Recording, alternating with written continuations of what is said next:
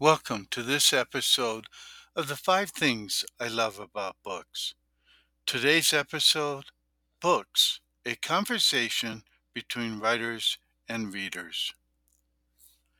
Writers write and readers read to have a conversation. But without a book, they are just people standing in an empty room with no one to hear them.